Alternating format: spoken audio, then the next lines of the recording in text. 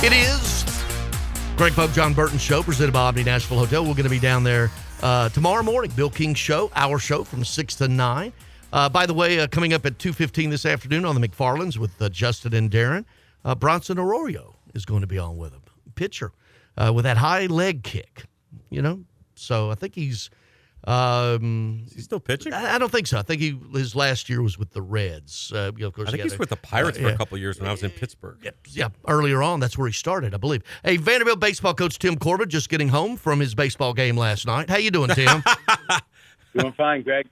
What time did you? 17 innings. All right. First off, I deal in superlatives. What's the longest game you've ever managed? I think it was 17 against Louisville in 2010. That was it, and we just replicated it last night. Is that a good thing or a bad thing here in the? And I'm serious because you don't open conference play until next week with Ole Miss coming in. But is it a good thing or a bad thing? But you got to use a lot of pitchers, that's for sure. Yeah. I wouldn't say it was a bad thing. I mean, I think anytime you can get guys out there for the first time or get guys' experiences there, it's probably a good thing. Now, it's easier to say when you've won that game, but it's very frustrating going through that experience. But frustration is part of an experience, and that's good for the guys to feel. I think you get in those environments right there, and you since you've been there before, it's like you can feel that both teams forgot how to hit. You know, they haven't, but, in those moments, it feels that way. It's very frustrating, and you get guys at third base, and you can't push them across the plate, and everyone feels the frustration, and you start squeezing a little bit tighter. But on the other side of the coin, you have pitch execution that's happening at a very high level, and we did that. I mean, we ended up striking out 24 hitters.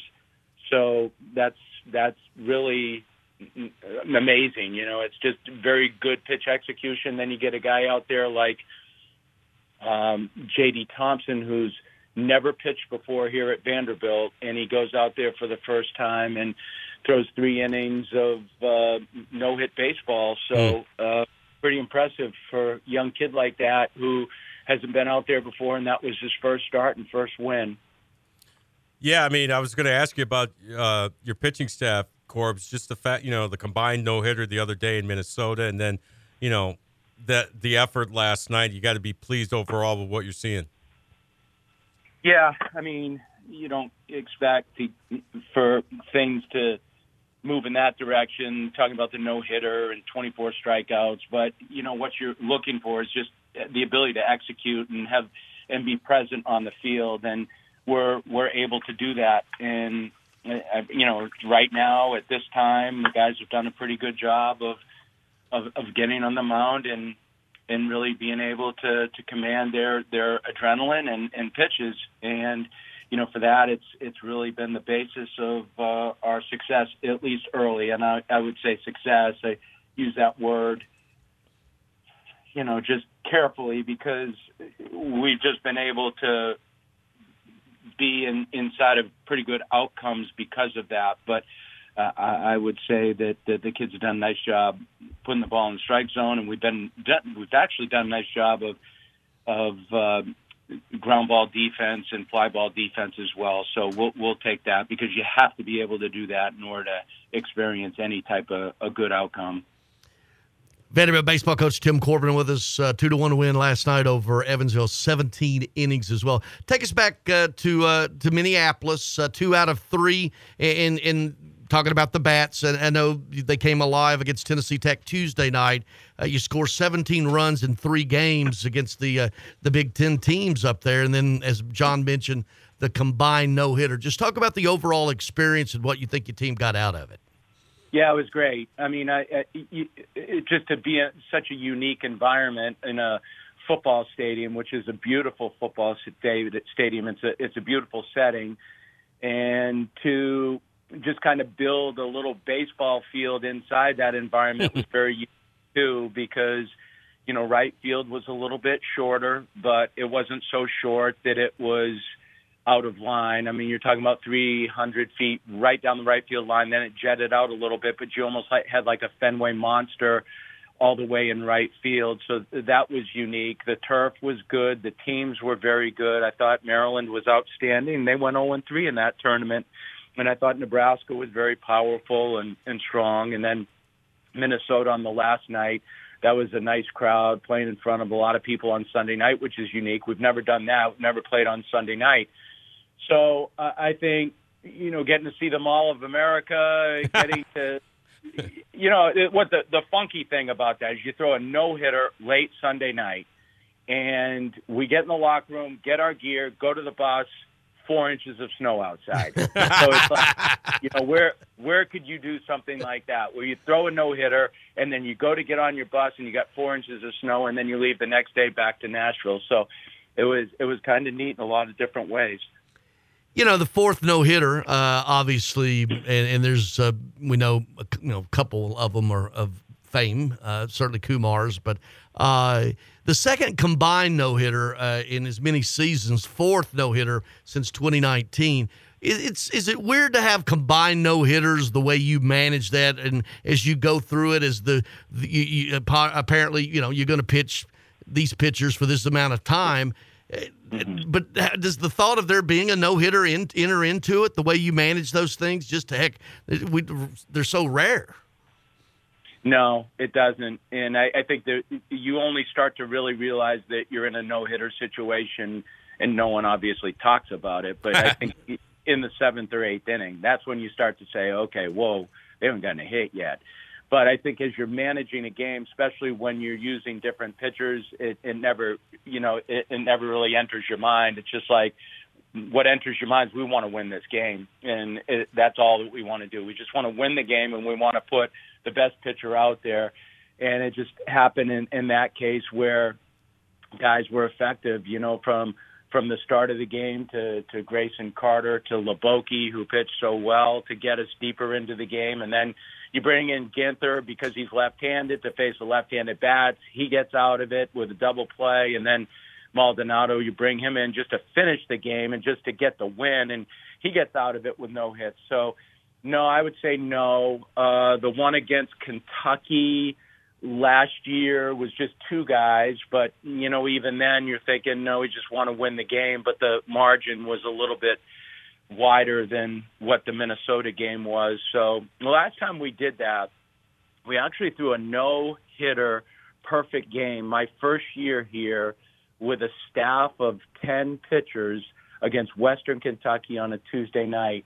And that certainly was a game that we didn't know, A, there was a no-hitter, B, we had a perfect game until about 7th inning, and we pulled it off some way, somehow. Tim Corbin is our guest, 2-time national championship coach of the Vanderbilt baseball team. In a situation like that, Corbs, do you not want, Brownie or anybody to tell you, hey, we got a no-hitter going? You know what I mean? Are you superstitious like that when it comes to those situations?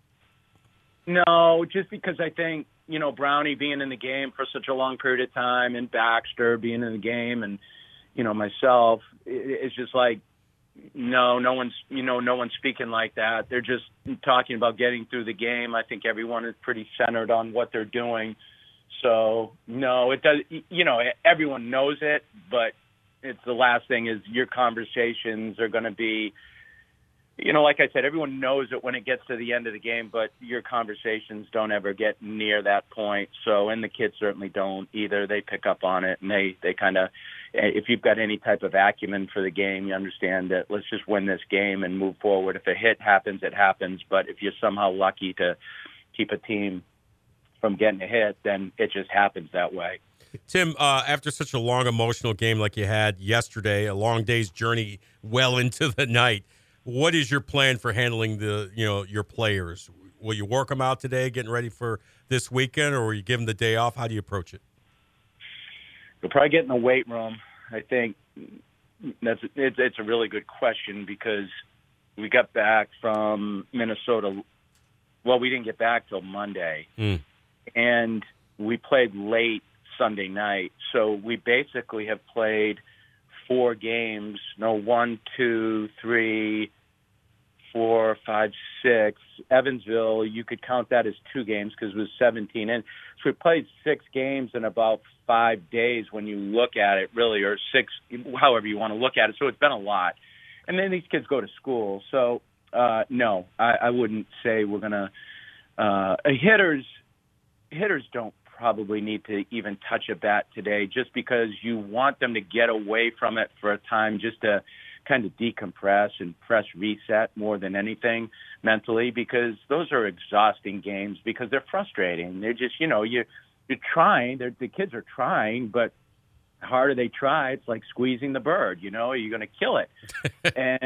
and that's kind of what we're doing. But so I think before we play a tough Loyola Marymount team on Friday, we're probably just going to get in the weight room and get them out of here as quickly as possible.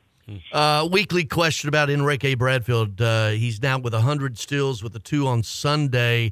Only the 7th SEC player to ever do that. The only active player in college baseball to be at that level. So here's your weekly he's good, statement. He's pretty good, isn't he? Brilliant analysis by Greg Pogue, isn't it, Tim? Yeah. Yeah. He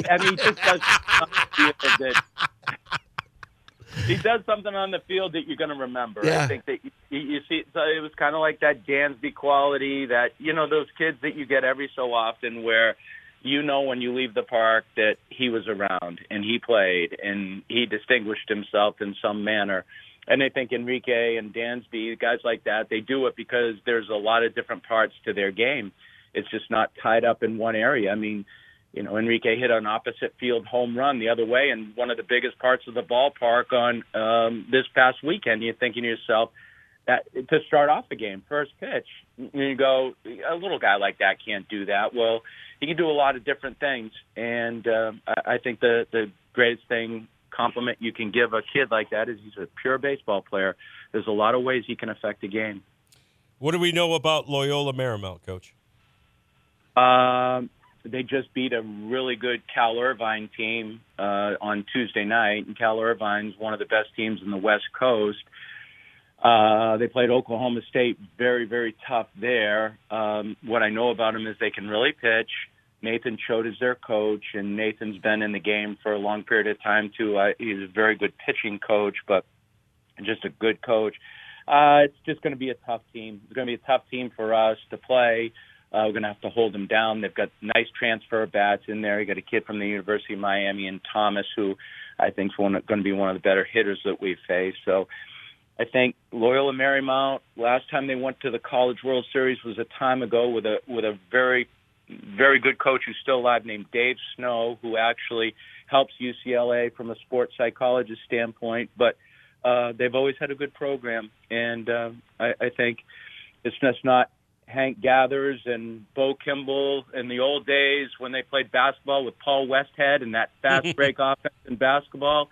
They can play some really good baseball, too. So they're good, and we're going to have to play well. All right, dining report. Last night after the game. Oh, I didn't leave the office last night till 2 a.m.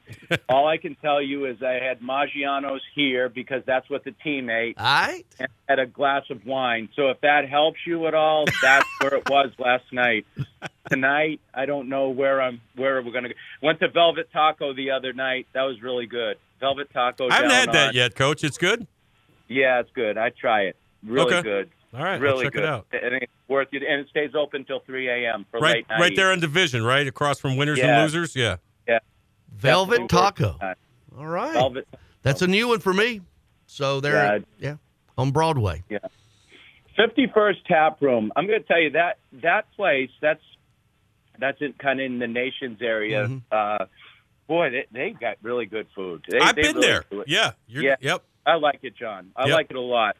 Get the smoked chicken salad on kale, and it's got beets in it. Their dressing is unbelievable. Really good. Really good. Worth your time. What did I say he had for breakfast this morning? Tree bark and yogurt. Yeah, he's probably worked out 3 times already this morning.